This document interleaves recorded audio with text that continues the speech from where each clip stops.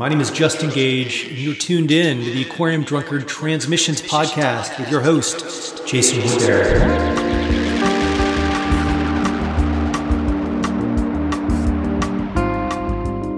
Welcome back to another episode of Aquarium Drunkard Transmissions. So glad to have you here with us, as always.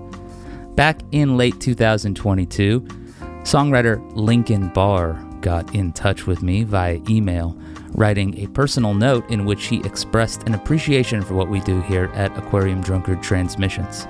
It's been fun connecting with you a bit on social media over the past few months, Lincoln said, continuing, listening to the topics that come up in your conversations, I can't help but recognize a kindred spirit out there in the desert. I've been reflecting on what drives Transmissions as I work on producing the rest of this season's run, and notes like the one that Lincoln sent really illuminate why I am driven to share these conversations with Transmissions.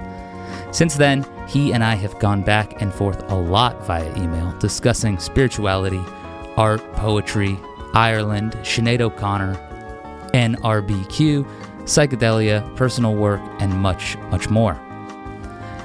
We knew that our conversations were going to lead to, eventually, an episode of Transmissions, and I'm so glad to share that talk with you now. But the day we taped it was the day that word of Sinead O'Connor's death broke. And I was tempted to cancel because I was affected pretty emotionally by it, and I suspected that Lincoln would be too. But ultimately, I'm so glad that we pushed through and went for it. Sometimes the conversations that are the conversations you think are going to be more difficult end up being the conversations that are sustaining, the kind of conversations that you need to have. Lincoln and I, of course, ended up discussing O'Connor, but if you want to listen to a full conversation here on Transmissions about her, just a couple weeks back, we ran a great episode with Allison McCabe, author of Why Sinead O'Connor Matters, and I recommend, if you're new to Sinead's work or if you're a longtime fan and you're looking for some different angles, I would recommend you check that one out. Sinead is, of course, one of my great heroes, a beacon of spiritual complexity and artistry. I wrote about her passing for Aquarium Drunkard, a short piece called Promises to the Holy Spirit. And if you're looking for more on Sinead, I recommend checking that one out too. A few days after we recorded this chat, Lincoln shared another note with me about O'Connor that moved me deeply. He wrote, Sinead was from my country, not Ireland, but, to paraphrase Barry Crimmins, the country of the broken-hearted. We lost a patriot, a patron saint. I think more than anything, when we look back on O'Connor's work, what we can take comfort in is the notion that that broken-heartedness, the vulnerability that led her to create, speak out, and stage actions in testament to her convictions, that kind of brokenheartedness is what empathy often demands. In her book, Rememberings, O'Connor writes about angrily praying to God after her mother's death. She says, his answers are always silent. It took me a while to come to grips with that. I thought the silence meant he didn't care. So I'd scream more until I was all screamed out and could only be silent myself. I thought you were supposed to hear his voice like in all the stories. I found out the fact is that he can't speak because he's crying so much himself. Who can speak when they're weeping? O'Connor's best songs, like Lincoln's on his great album Forfeit the Prize, prove that even when one can't speak through such suffering, occasionally they can sing through it. I hope you enjoy this conversation. I'll speak with you a little bit more on the other side. Thanks for being with us here on Aquarium Drunkard Transmissions. Waiting for his turn, another lost boy with foolish hopes to burn, forlorn for reasons he cannot discern, deftly walk in a straight line, focused on his task, eager to find and ever find a mask, troubled by questions to ask. Grand reward, losing its shine, calling upon our Holy Trinity. For a miracle might be the last remaining avenue to reach his desperate dream, staking his last shreds of divinity for a bite at the apple, long suspended just beyond the reach of his tremulous team.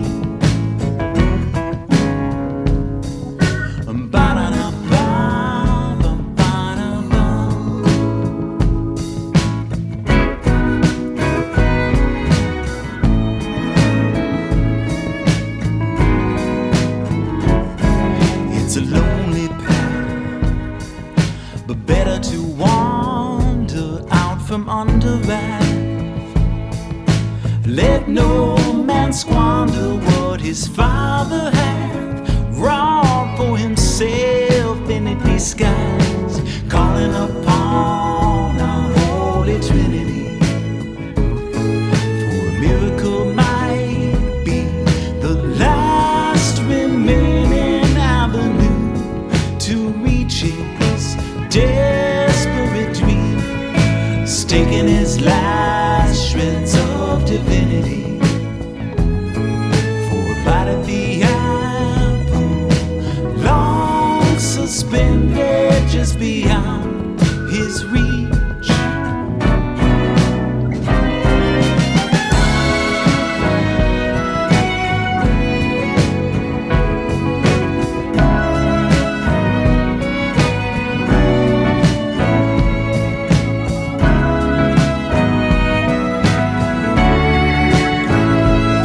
So he's tipping his cap toward infinity. For a miracle might be the last remaining avenue to reach his desperate dream, forsaking his finely wrought identity for a bite at the apple, long suspended just beyond the reach of his tremulous team.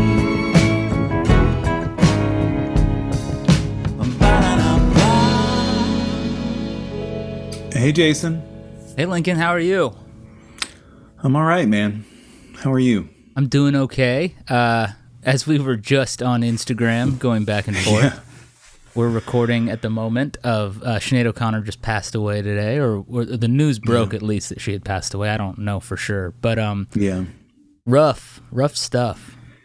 Yeah, I'm sorry because I have a little bit of an idea of how much she and her music mean to you. Yeah, thank you so much. I feel it's been really cool to see so many people posting and sharing their favorite performances.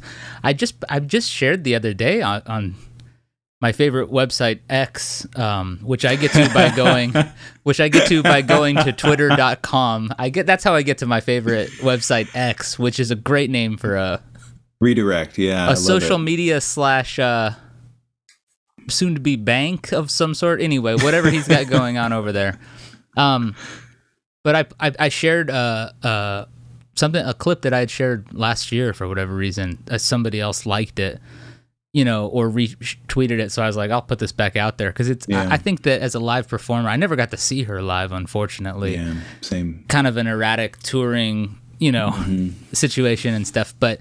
It's not somebody who is made for the music industry. Somebody who is made for music, for sure, Absolutely. but not the music industry. Rough situation. Yeah, I saw that post of yours. I was visiting a friend, one of my closest friends, and it was John, I Love You, right? That's the one that you posted? Yeah. Incredible. I mean, just like, I was thinking about her, I think it's hard for me to...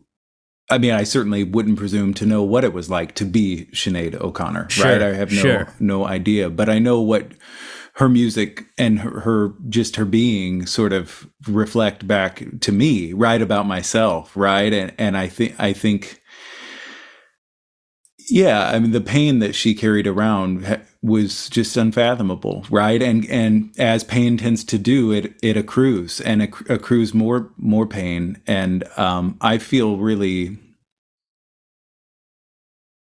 sad about that. I'm sad that it had to be that way, but I feel really grateful that she stuck around as long as she did and shared so much, because her body of work is just incredible, and just the life that she lived. She gives me courage just knowing that she could do it. I think her bravery it's of all of her sort of spiritual qualities, I think it's the kind that's the most God, I'm getting a little choked up even just thinking about it, because you're right, she suffered. And I think about how somebody like Nick Cave has spent a lot of time over the last couple of years really exploring, meditating, corresponding with people, about grief and about creativity and all the other stuff. Occasionally some kind of cringy vibes from that guy in his newsletter. Occasionally, but whomst among us does not err on the side of cringe, now and then. Get ready. Yeah, Get exactly. Ready. That's all. I hope people are ready. That's all this one's going to be. But I also think that, when you look at her work, you see that suffering is part of it, but but she's able to transmute it into something else. And I think this is a very tricky topic for people, especially right now in a time where we feel so shaky and uncertain about what's going on. I think that conversation, can great pain lead to great art, is a touchy and tricky one, because you don't want to valorize suffering. I don't think we need to valorize suffering anymore, as a culture. And yet, suffering is inherent to our experience of the world, and so there has to be something that can be done with it. And I feel like sometimes in our rush not to valorize it, we almost end up sidestepping it. People are starting to become obviously a lot more open about everything, from mental health to depression to anything. People are becoming more open, thankfully. But she was somebody who she lived completely outside of herself sometimes in this sense. And I've loved engaging with her work really a lot over the last couple of years. Yeah. I'd always liked, Nothing Compares to You when I was a kid or whatever. Yeah. But then when you start to dig into, like you said, her body of work, from really cool post-punk stuff to incredible folk music to maybe the only white reggae record that's okay. Agreed. And it's mostly not a white reggae record, of course, because Sly and Robbie are she's got this incredible band. I think they've got credentials. I think. I hear they're good. I hear those guys have some say on qualitative reggae, whatever. But yeah, but you look at this body of work and you see she was just restless, creatively restless. She often, although everybody's talking about when she ripped up the picture of the Pope on SNL, understandably, because it was a lightning bolt of a moment in culture and ignited almost exclusively, it seems at the time, negative and unhelpful conversations. But she's so much more than that, and I think that she said that didn't derail her career. It put her back on the path she was supposed to be on. So I think those records from the early 90s, Universal Mother particularly being one of them, where she covers All Apologies, the Nirvana song. And my friend Ken Lane was just messaging me. He was saying that that they were only born 2 months apart, her and Kurt Cobain. She covers All Apologies on that record. So, in a way, you realize, she really did. She was 56, but a lot happened in those years, a lot of life. And some of it was, exuberant. She would get back on social media and just post the most outlandish stuff, and just such a monumental figure. Yeah, so it's a drag that she's passed away. But I did want to start actually around the concept sort of dub, because I've noticed that's a thread that runs through a lot of your work, is an attraction to not always doing like dub, but taking that sort of approach to your work and to your you hear it in the most recent record, I think, and then you also of course can hear it more directly in some of your older stuff. I checked out some of the Red Jacket Mine stuff and was like, obviously you're explicitly doing that. But when did you get into dub, and what's your attraction to that sort of sound in general? Yeah, I mean, I guess I've been a fan for, I don't know, 15 or 20 years. I guess it didn't occur to me until much later that there was something there that I might be able to incorporate into my own music, kind of for reasons that you alluded to earlier, right? Who am I to presume to make a dub record? But there's something about that way of listening to existing music that I find really inspiring. The way of sort of reconstituting an existing piece of music that is already, like, in the case of most or all dub songs that I know of, the source material is fucking killer, right? You know what I mean? Right. But there's something about looking at it from another angle, right? Rebuilding, that I find really inspiring and evocative. And over time, I think I've found certain ways to bring that into my music. And I think, it's been deliberate, because I think that especially in the last 5-6 years, since I've been making music under my own name, there is a way that if I'm not careful, the music that I'm making could, at least at face value, come off as being extremely sort of traditional and tame. And maybe it's a signifier or something in some way, right? Like by incorporating some of those production techniques, subtle though they may be, I think in a lot of cases, it's sort of indicating like, no, this is not that, right? Like this isn't a slavish reproduction of a 60s, vocal jazz record or something like that. So maybe that's part of my attraction. And just the sort of the wildness. My friend and I that I mentioned earlier were listening to the Lee Perry record, Roast Fish, Collyweed and Cornbread over the weekend. And I mean, utterly insane visionary music, right? Like if there's anything in that for me to absorb unconsciously, I want it. Of course. I think it's really fascinating because it does, dub being one of those ways where, like you said, the sort of reconstitutive element, the element where you're kind of amplifying or slightly fracturing the original context, and you're extending it, you're playing with time, you're stretching out lines that wouldn't take up formally as much space, you're doing all these things, and it really is like hard to deny that, like, that Lee Scratch Perry and those and other people of the time, King Tubby, whoever else, were like inventing the modern production playbook in some ways. Sort of the direct connection between that and hip hop, obviously, so mind blowing. But then to hear you talk about how you're able to use it, I like what you're saying, because like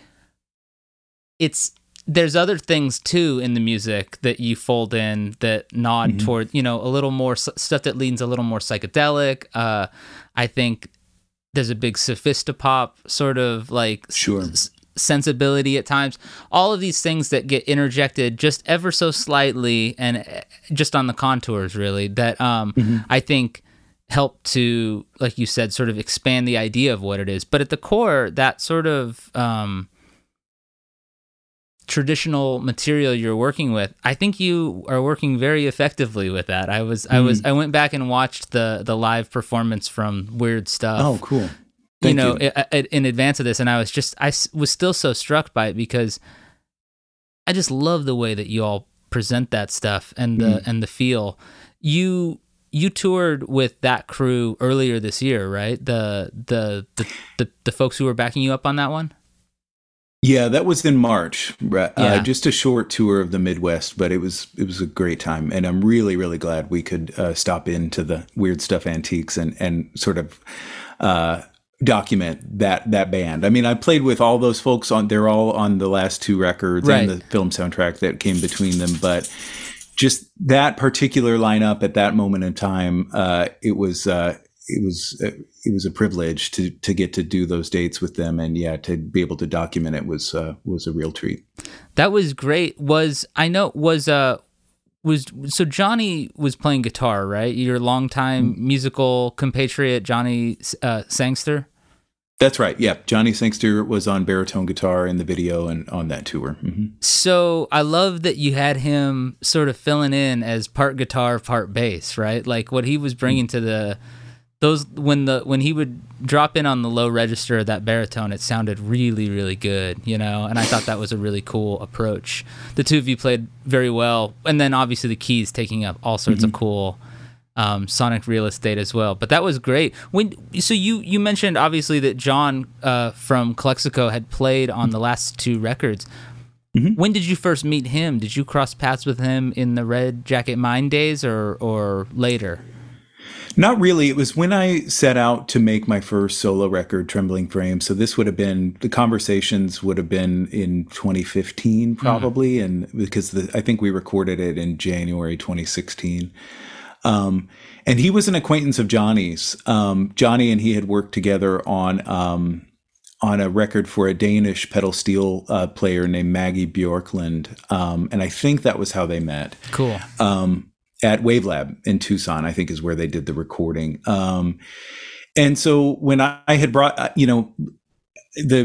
the songs that I'd written for that album were quite a change of pace, right? But kind of literally and figuratively from the band material that I've been working on also with Johnny.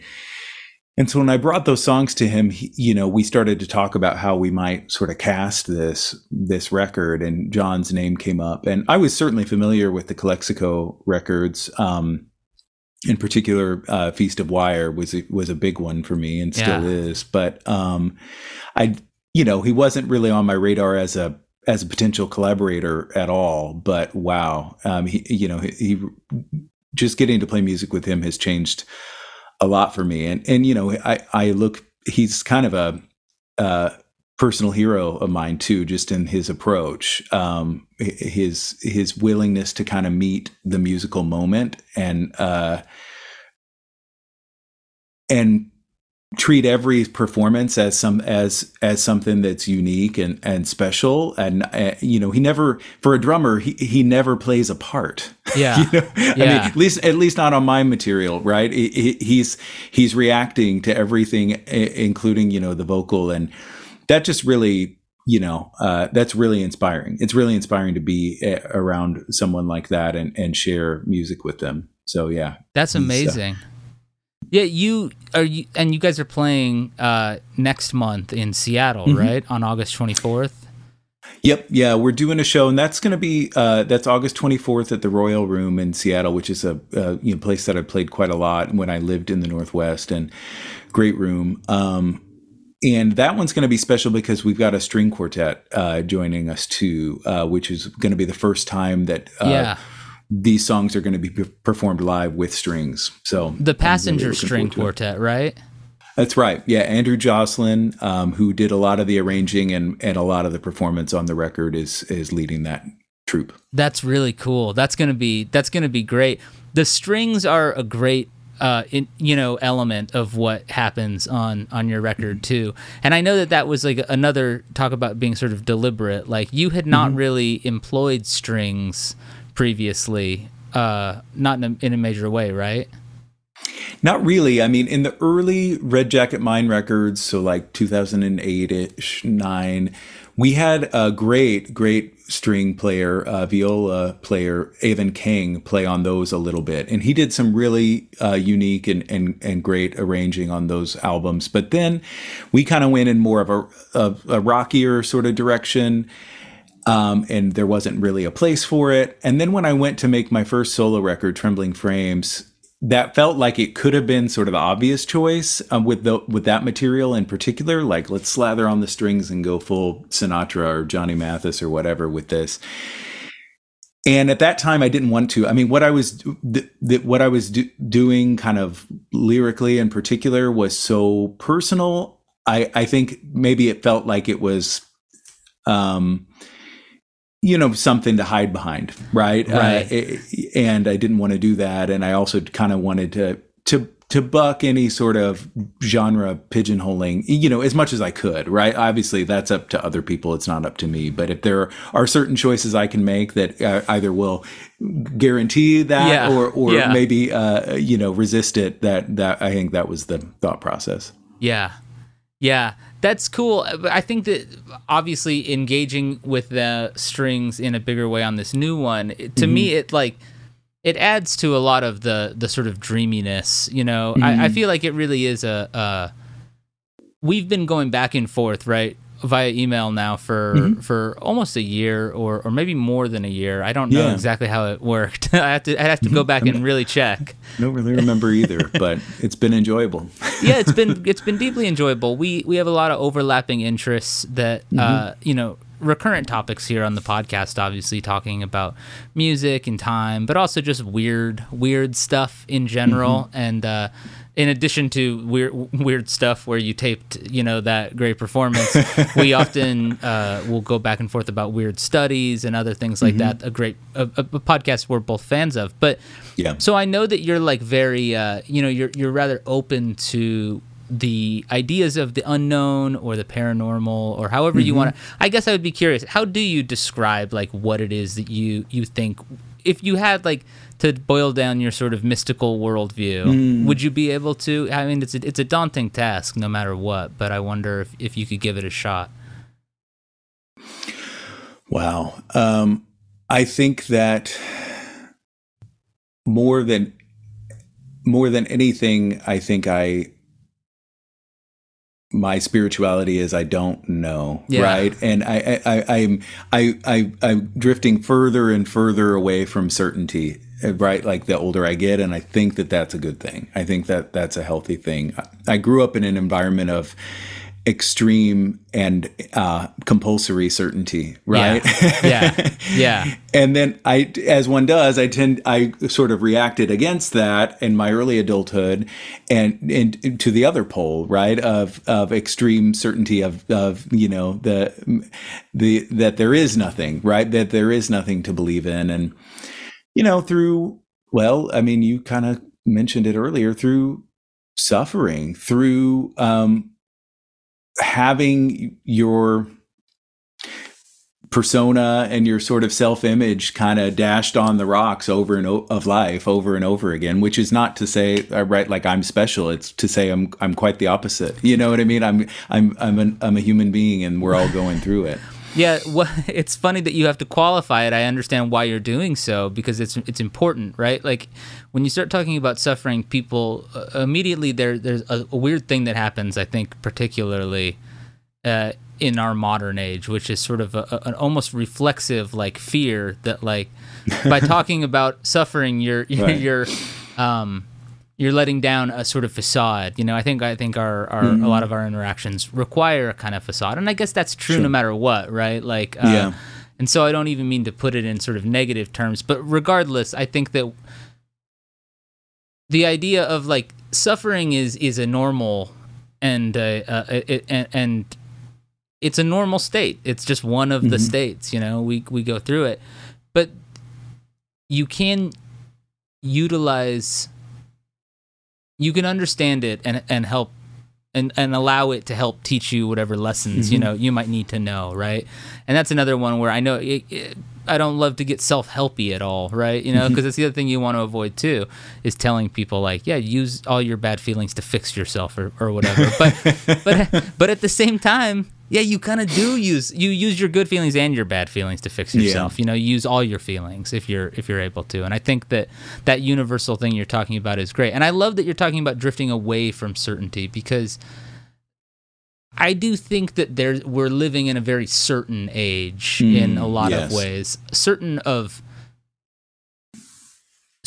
interpersonal levels, that somebody's deal, before you really know their deal, but their deal and you're certain of their deal, so you just kind of can write a person off. Or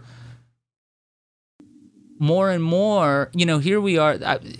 I know sometimes I listen to the podcast, so I know that sometimes my air conditioner is audible on the podcast every now and then, right? You can hear it in the air in the room I'm in, but it's crucial. You have to have the AC on, right? In Arizona where I absolutely. I think I heard it was 115 degrees today. So lately, a lot of people I know are thinking about climate change, and it is easy to become certain about climate change too. And I don't mean that, of course, we should be certain that climate change is occurring, Right. But knowing exactly what's going to happen next, I think is or pretending to, is kind of it's not a helpful thing. I don't think we do know what's going to happen next, and that's we're trying to avoid that by sort of almost fleeing into a kind of apocalyptic just worldview. I wonder if that's how it feels to you. I know you also grew up with some religion, so I mean, I think people are always waiting for the end of the world one way or the other, but I feel like right now it's especially acute for people. Yeah, I mean, so this hits on something I've been thinking about a lot, which is, certainty and pessimism or cynicism as a defense against disappointment. You know what I mean? So if we rush headlong into our certain destruction, we're protecting ourselves from disappointment, right? Of trying and failing to fix the problem. Exactly. And I think, certainly that applies caught myself there, but that applies at a, kind of global level, but it's also a very personal thing that we all do. And you kind of you really have to choose over and over and over again not to do that. And it's difficult because disappointment is painful. Yeah, and as an artist, I'm sure that's something that you have to deal with as well, right? Which is like the kind of, we're navigating the attention economy it's just, it feels more and more untenable. You know what I mean? To me, that's just the way I've been feeling lately about all of the way that we do things with, say, the internet, and it's like, I don't know, like a huge chunk of what we should be doing probably should just be happening offline, essentially. We should be going to shows. We should be going to weird antique stores. I guess you don't have to go to antique stores, but I wondered if while you were out on the road, I mean, did you get a sense that, like, another thing I've been thinking about is you put out your first solo record in, I think, 2017, right? Yeah, that's right. 2017 and 2021, 22, 23, opposite sides of a kind of chasm, right? And I wondered if for you, if you've ever thought about that in terms of the way these albums are in relation to each other. You know what I mean? Were you writing pretty consistently between the two records? Not really. I mean, which is not entirely unusual for me. Yeah. I think for quite a long time, I've written in more kind of waves. I think if anything has changed, it's been more my acceptance of that, right? You know what I mean? Did you used to struggle? Did you used to struggle with that more, like a fear that you should be making more? Oh yeah, yeah. Oh yeah, I think for most of my adult life, my self-worth was directly attached to the proximity and the quality of the song that I'd just written, right? You know what I mean? And feeling like it just, if I hadn't completed something in, so much time, that I was worthless right. And so I don't, I certainly those feelings still rise up, right? But I think I'm better at putting them in their place nowadays. But Yeah, I mean, I think that in terms of where these bodies of work are situated on our collective, timeline, all I can say is that there was a huge chasm, right? Or there's a threshold for me personally, Yeah. that coincides with, and I'm sure is in relationship with that timeline, but maybe there's not a direct line there. Yeah. But suffice to say, it was a time of a lot of personal change for me, and in some ways, the songs immediately preceded the sort of cataclysmic event that we've all been through since, with the pandemic and everything like that. But it was a lot of, it was very fortunate for me because it gave me something, I think, to look forward to during that time of the of extreme kind of lockdown. And it gave me something to occupy my sort of, creative impulses as well. Even if a lot of the heavy lifting of the writing was done, Sure, I was still, I was still sort of marinating in this material and kind of refining the vision of what it could be, it was a good way to pass the time.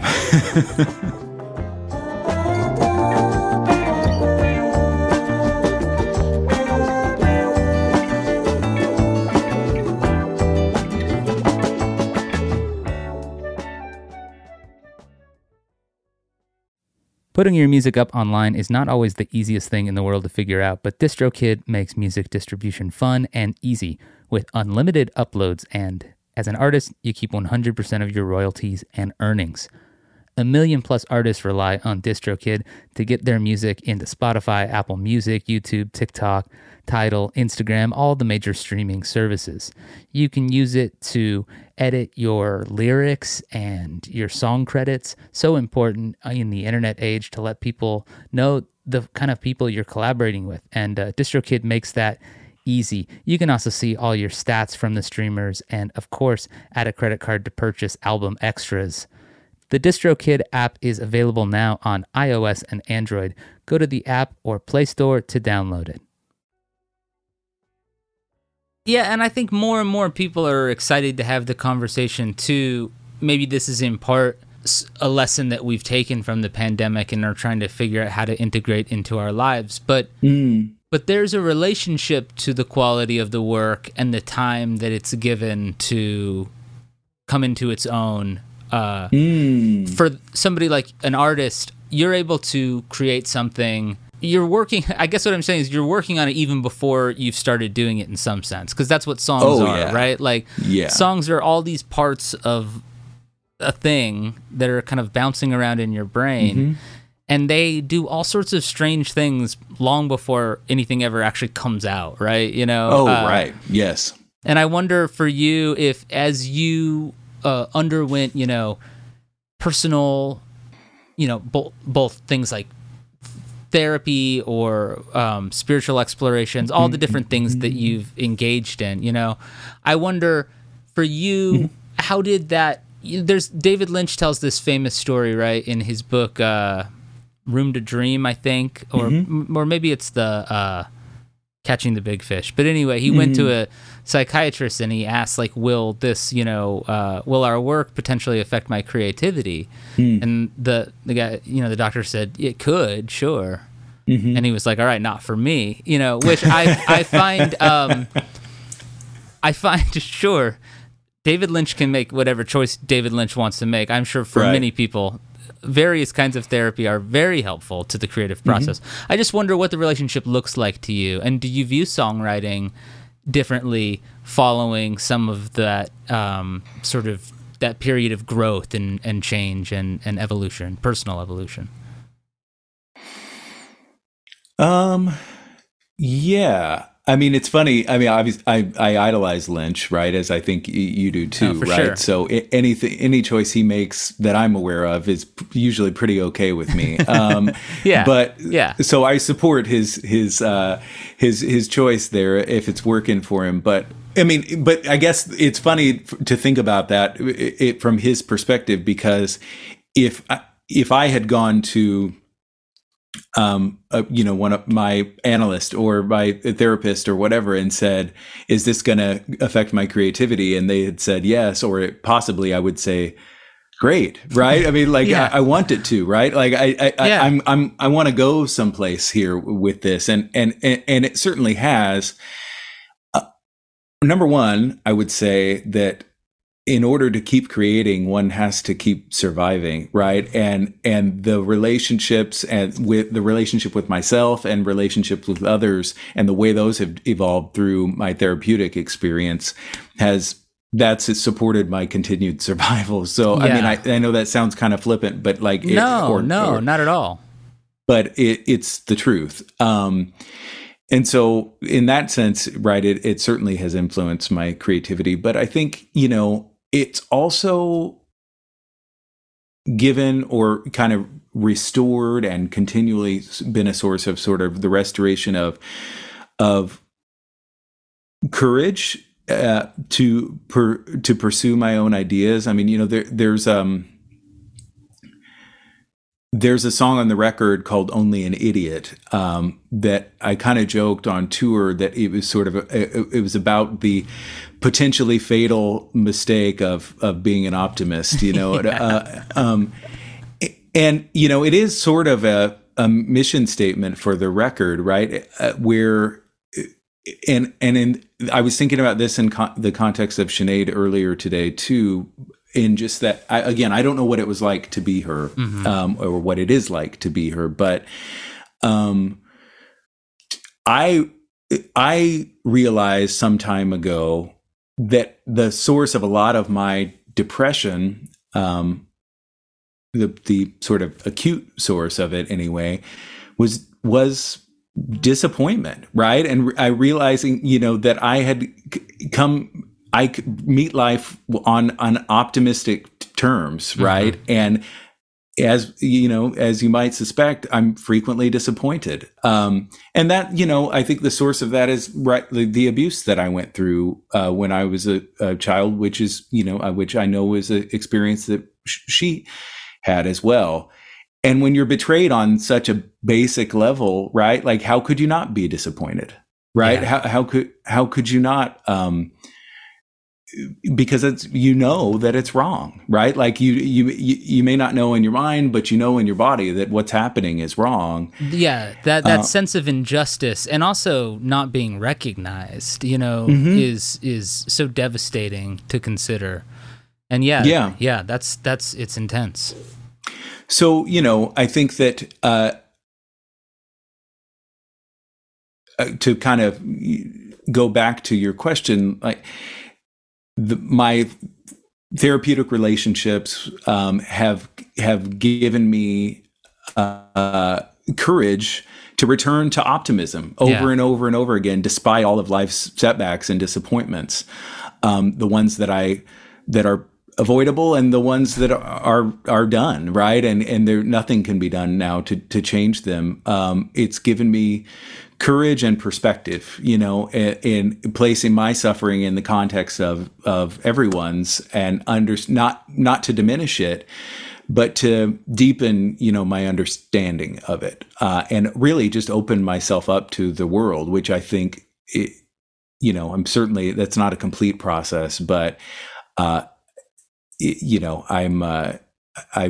I've made some progress in that area, and I'm really grateful for it. Yeah, I think that what you're talking about is so beautiful, because that sense of it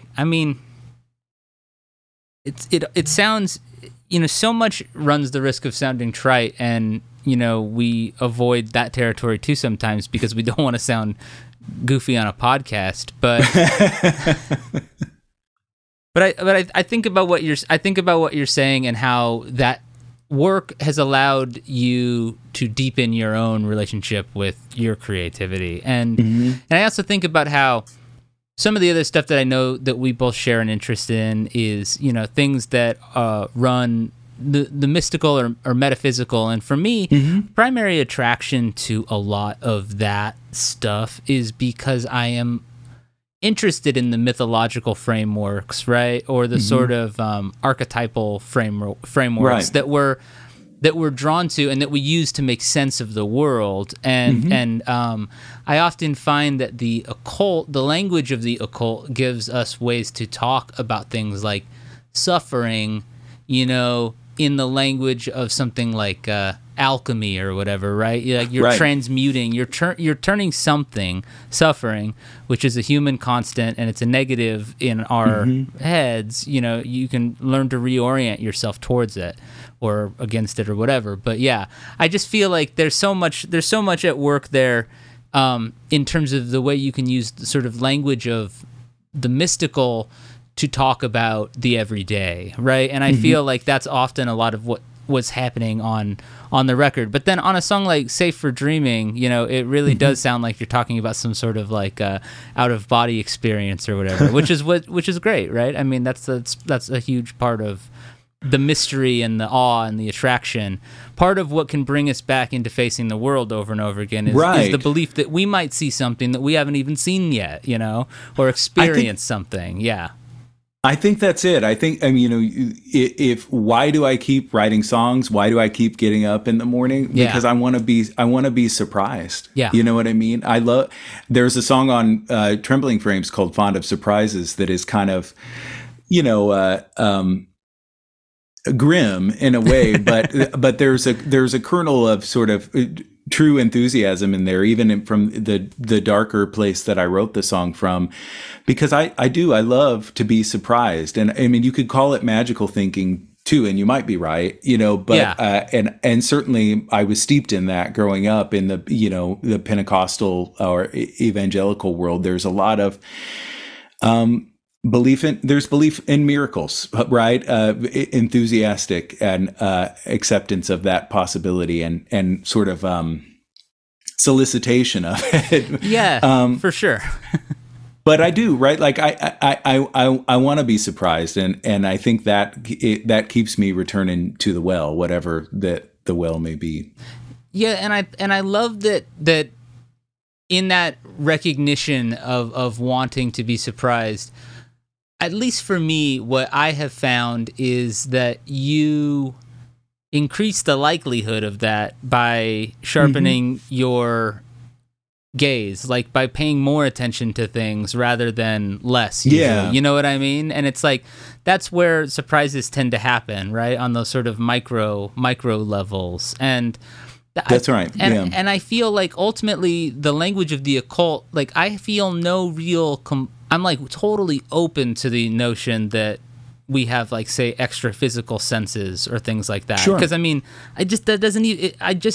maybe I sound like a goof again, but like that just doesn't even sound remotely outlandish to me. You know what I mean? Yeah. Why not? Right. I mean, like, why wouldn't we? We know all sorts of sort of sense making, factors go into everything we do. So on the topic of the sort of the mystic or the occult, because I know that you're also drawn to some of that stuff and enjoy sometimes evoking that imagery, and I think of Dweller on the Threshold, I think of that sort of like image, and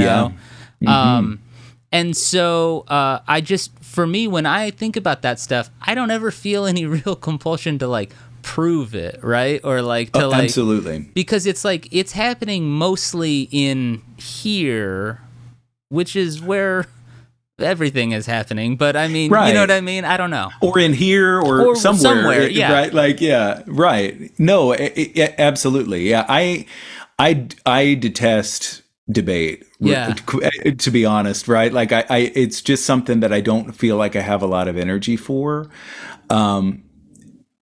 And I have a lot of friends who are very different, right, and are very analytical and evidence based, right, and we just don't talk about some of these things, and that's fine, right? Yeah. Because it does. I don't need to prove anything to anyone because I don't know either, right? Yeah. But I do know. But I do intuit that there is more going on, right? Like, there is more going on than I know. And that alone is, that's my belief, I think. Yeah, and I think that's a healthy belief because I mean, not just because it mirrors my own. All the beliefs that mirror my own are the best, healthiest beliefs, of course. You know, no, but I what you're saying, I think, is you know, conversation about different ways we can look at things is so different than debate, right? And I think that, like, understanding that this person is using this kind of language to describe the universal human things that we're all going through. Because earlier when you talked about, you know, suffering and how that's just a natural part of humans, it is. It's like, and everybody is more alike in their suffering than different. And yet it is so easy to feel the opposite, you know? And I think that what you were talking about earlier about when that sort of egoic side of yourself gets dashed on the rocks a bit, and that has to take a lap, you know, take a breather or whatever, the opposite. That opens you up to maybe some of what you're talking about, this sense of like, okay, there's something bigger than me. I mean, are you tempted to ever suggest that songs, you know, you feel like those maybe come from a sort of shared consciousness aspect, or at least some hidden aspect of your own consciousness? Certainly the latter, possibly the former, right? You know, I think that, I can hardly attribute any conscious intention to my own, you know, to the genesis of my own songs, right?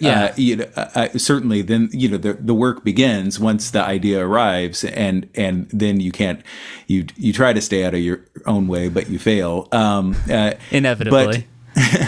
But in terms of where they come from, it's hard not, I mean, again, the language I have for a reason, but it's hard not to attribute it to grace of some sort, right? You know, I think that, and I definitely believe in that there, or I'm inclined to believe in a collective aspect of the unconscious, and like I have no doubt that there's, you know, that informs everyone's creativity, because we all have so much in common, right? Like we keep returning to the same ideas, and we're not done with them yet. And it feels like a privilege just to get to be a voice in the chorus, right? Quite honestly.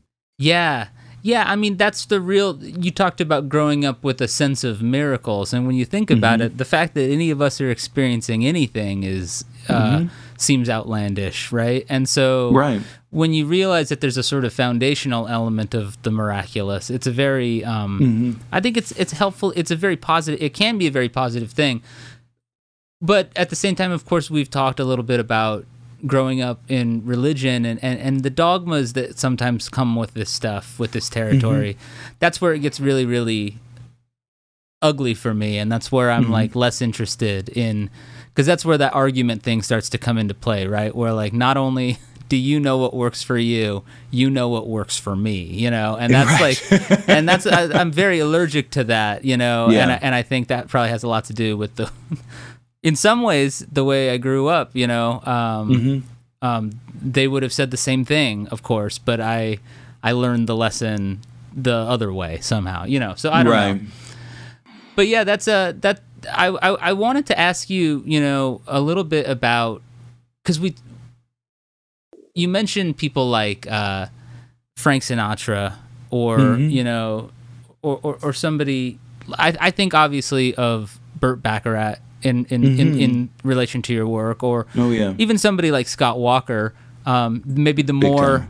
Are you somebody? Well, let's start with Scott, who's talk about a monumental artist. Are you somebody who goes through most of the discography pretty much straight? Is there a jump-off point for you? Are you more drawn to one era more than another? Or how does it work for you with Scott Walker? There's definitely not a jump-off point. I love and appreciate all of his work. For me, the first record that I ever got, and the one that I continue to go back to the most, is Scott 3.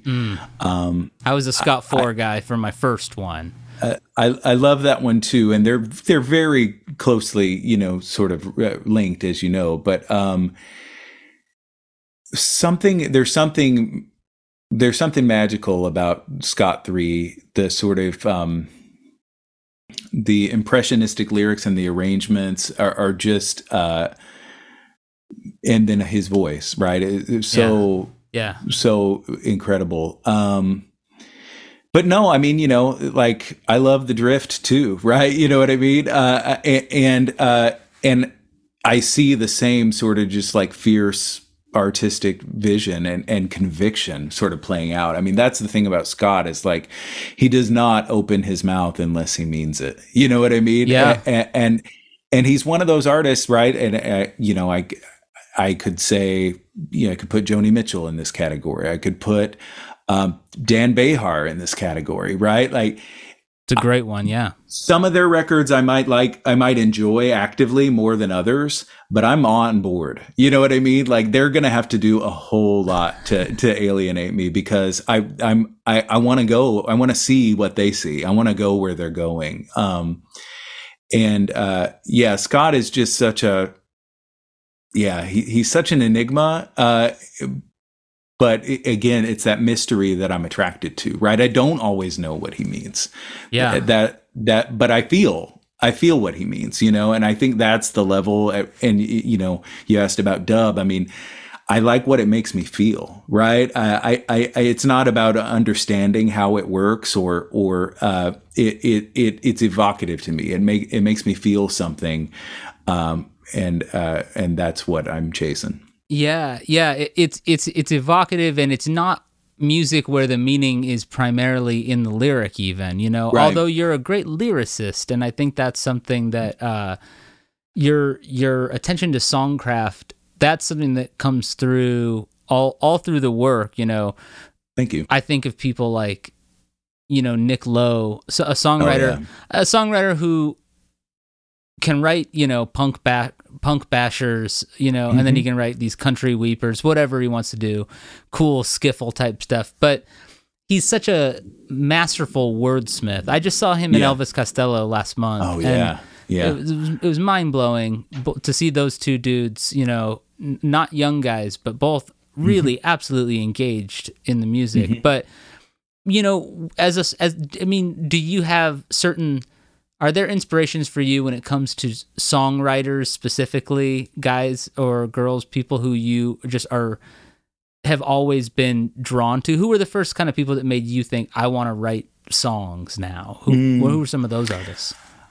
Early on, Elvis Costello was pretty much right. He's been a constant source of inspiration, and kind of where I locate that in his catalog, it changes all the time, and I think that's just a testament to the breadth there, right? But and that there's still Elvis Costello records that I 25 years later that I haven't really checked out that much, right? And I look forward to it. My Goodbye Cruel World phase is no doubt coming up, So he's a big one. Early on, Elliott Smith was a huge influence. He made it seem accessible from a mechanic standpoint. Not, he's on another level in terms of his ability, but he modeled something for me that I felt like, right? Okay, there's a way in for me here, right? There's the sophistication, but there's also something homemade about this, right? And my earliest recordings, as a lot of folks my age, were on a cassette 4-track, and he was definitely a big inspiration. But yeah, I think that you mentioned Burt Bacharach, for the last 10 years or something like that, he's been a huge inspiration as well. Just his ability to paint with music, right? In his fearless approach to harmony, right? I think because I'm such a sort of feeling based person, I think harmony speaks to me almost as more than anything else, because it has that ability to suggest emotions that are as complex as real emotions, right? It's hard with, we're limited with words. We can certainly, point a direction, and poetry helps a lot, but there's something, a chord can say, more than 1,000 words. And that's something that I find that I'm continually chasing after. Yeah, absolutely. Absolutely.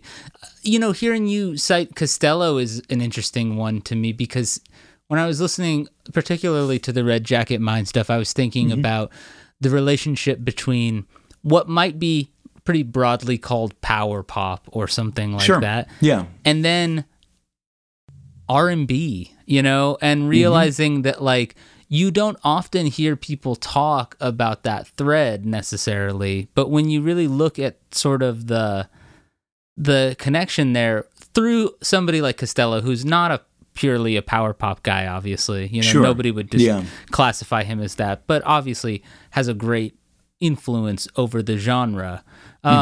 But for you, were you thinking in terms of that, like, or even garage rock? Like, how often is garage rock just R&B with like a little more fuzz? That's an interesting connection to me that I thought was really kind of running through some of that stuff. Thanks. Yeah, no, I mean, I especially those later period Red Jacket Mine records, heavily influenced by R&B. And power pop, right? But there's a particular kind of power pop that allows that sort of soul element in that I think I'm most drawn to. I think, Alex Chilton has been a huge influence on me, maybe a little bit less obviously on the solo records, but... but when I think about some, like his like last couple things, like very, very... sultry, cool, smooth, Chet Bakery vibes, and I love those records, and then, we talk about the mystery and the kind of, sonic impressionism and bleak beauty of Big Star Third. I mean, definitely top 5 record for me of all time. And so, and then, I'd be remiss not to mention NRBQ and their influence on really everything that I do, but particularly those latter period Red Jacket Mine records where I was just deep in the queue. Even the cover art feels slightly NRBQ-y to me, which was really cool. Because that's a group where we've talked about them and you sent me a ton of stuff, and I still haven't even been able to comb through all of it, but... They're one of those bands where I love a band that suggests there are no rules, or like there's no limit. Like it can do whatever. That band can do what it wants. It'll do a cool rock and roll song. It'll do a weird country thing. They'll cover Sun Ra. To me, like that's like such a. I love when a group is able to do that, but also somehow it all sounds like them doing all of those things versus just a jukebox. You know what I mean? Right. Yeah, no, there's a sort of sincere engagement with all the material, right? That's why they're more than just a cover band, even though they had such deep knowledge of all these sort of traditional song forms. There's something in the way that the personal way that they approach all of those song forms and the humor that they bring, right? And the sincerity. I mean, I think that's, it's scary to be so sincere. And I think people often think of earnestness or sincerity as sort of an absence of humor, but I disagree. I think that there's a place for both, right? But humor and irony aren't the same thing. For sure. Some of the funniest people I know are also the most like absolutely straightforward and earnest. And to me, like for that element is something that's often missing from music, because like a sense of humor is tricky to pull off sometimes in music. Oh yeah. It's hard to think of, a lot of modern songwriters who excel at being funny, but that said, it's great when it happens, and it's always, there is a sly element of humor in your work. Again, I'm thinking of I'm thinking of Safe to Dream, just in the wordplay, bodies resting, spirits questing. That's playful, and maybe playful is what we could be saying other than humor, but even humor, playfulness, whatever it is that we're trying to zoom in on. I love that you're able to work that in there, because it's easy to take stuff too seriously too, and I think can sometimes be, hold the work back in some ways. I don't feel like, it's, I don't mean to say you're not taking the band seriously, though. You know what I mean?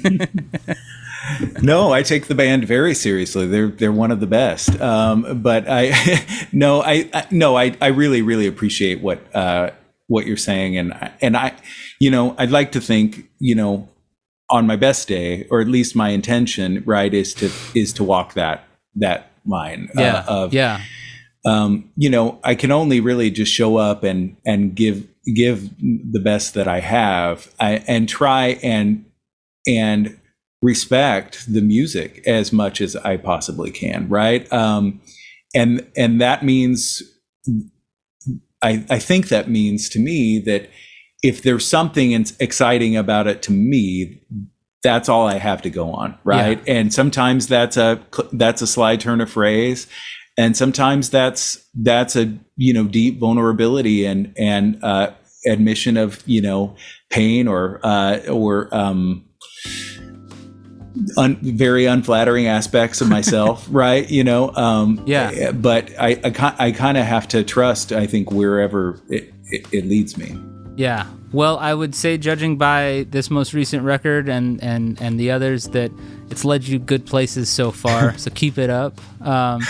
Thank you, dude. It was so great getting the chance to chat with you for this. It's been forever in the making, and it's always great when I get to have these conversations. I prepare stuff for the show, but I was like, I have a feeling this one's going to go just some places I didn't intend, and sure enough, it did. So I really appreciate you taking it there.